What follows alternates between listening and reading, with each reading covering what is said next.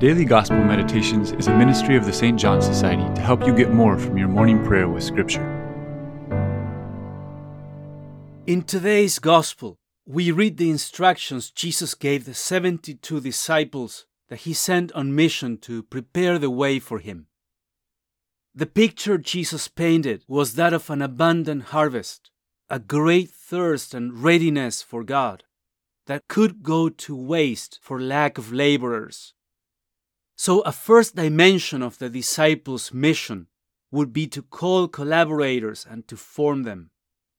But to begin with, they needed to beg them from God, because a vocation to dedicate one's life to Christ is not something that can be humanly engineered.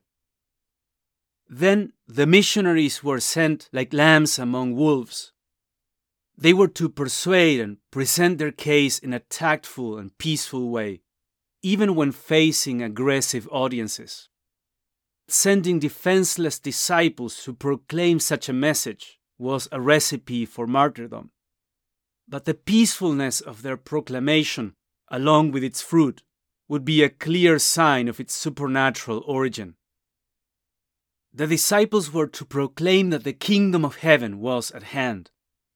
The only really bad outcome would be if nobody received them in a certain place.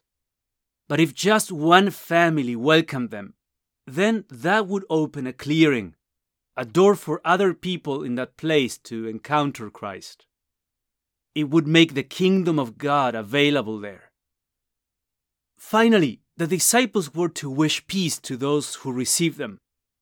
In the biblical understanding, that peace, shalom, is not just absence of conflict, but rather the fullness of blessings.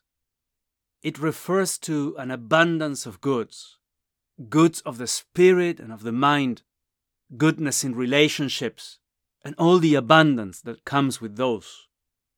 It could look as if these missionaries were sent to disturb the peace, that they would shake that fragile power balance of societies that were already fractured.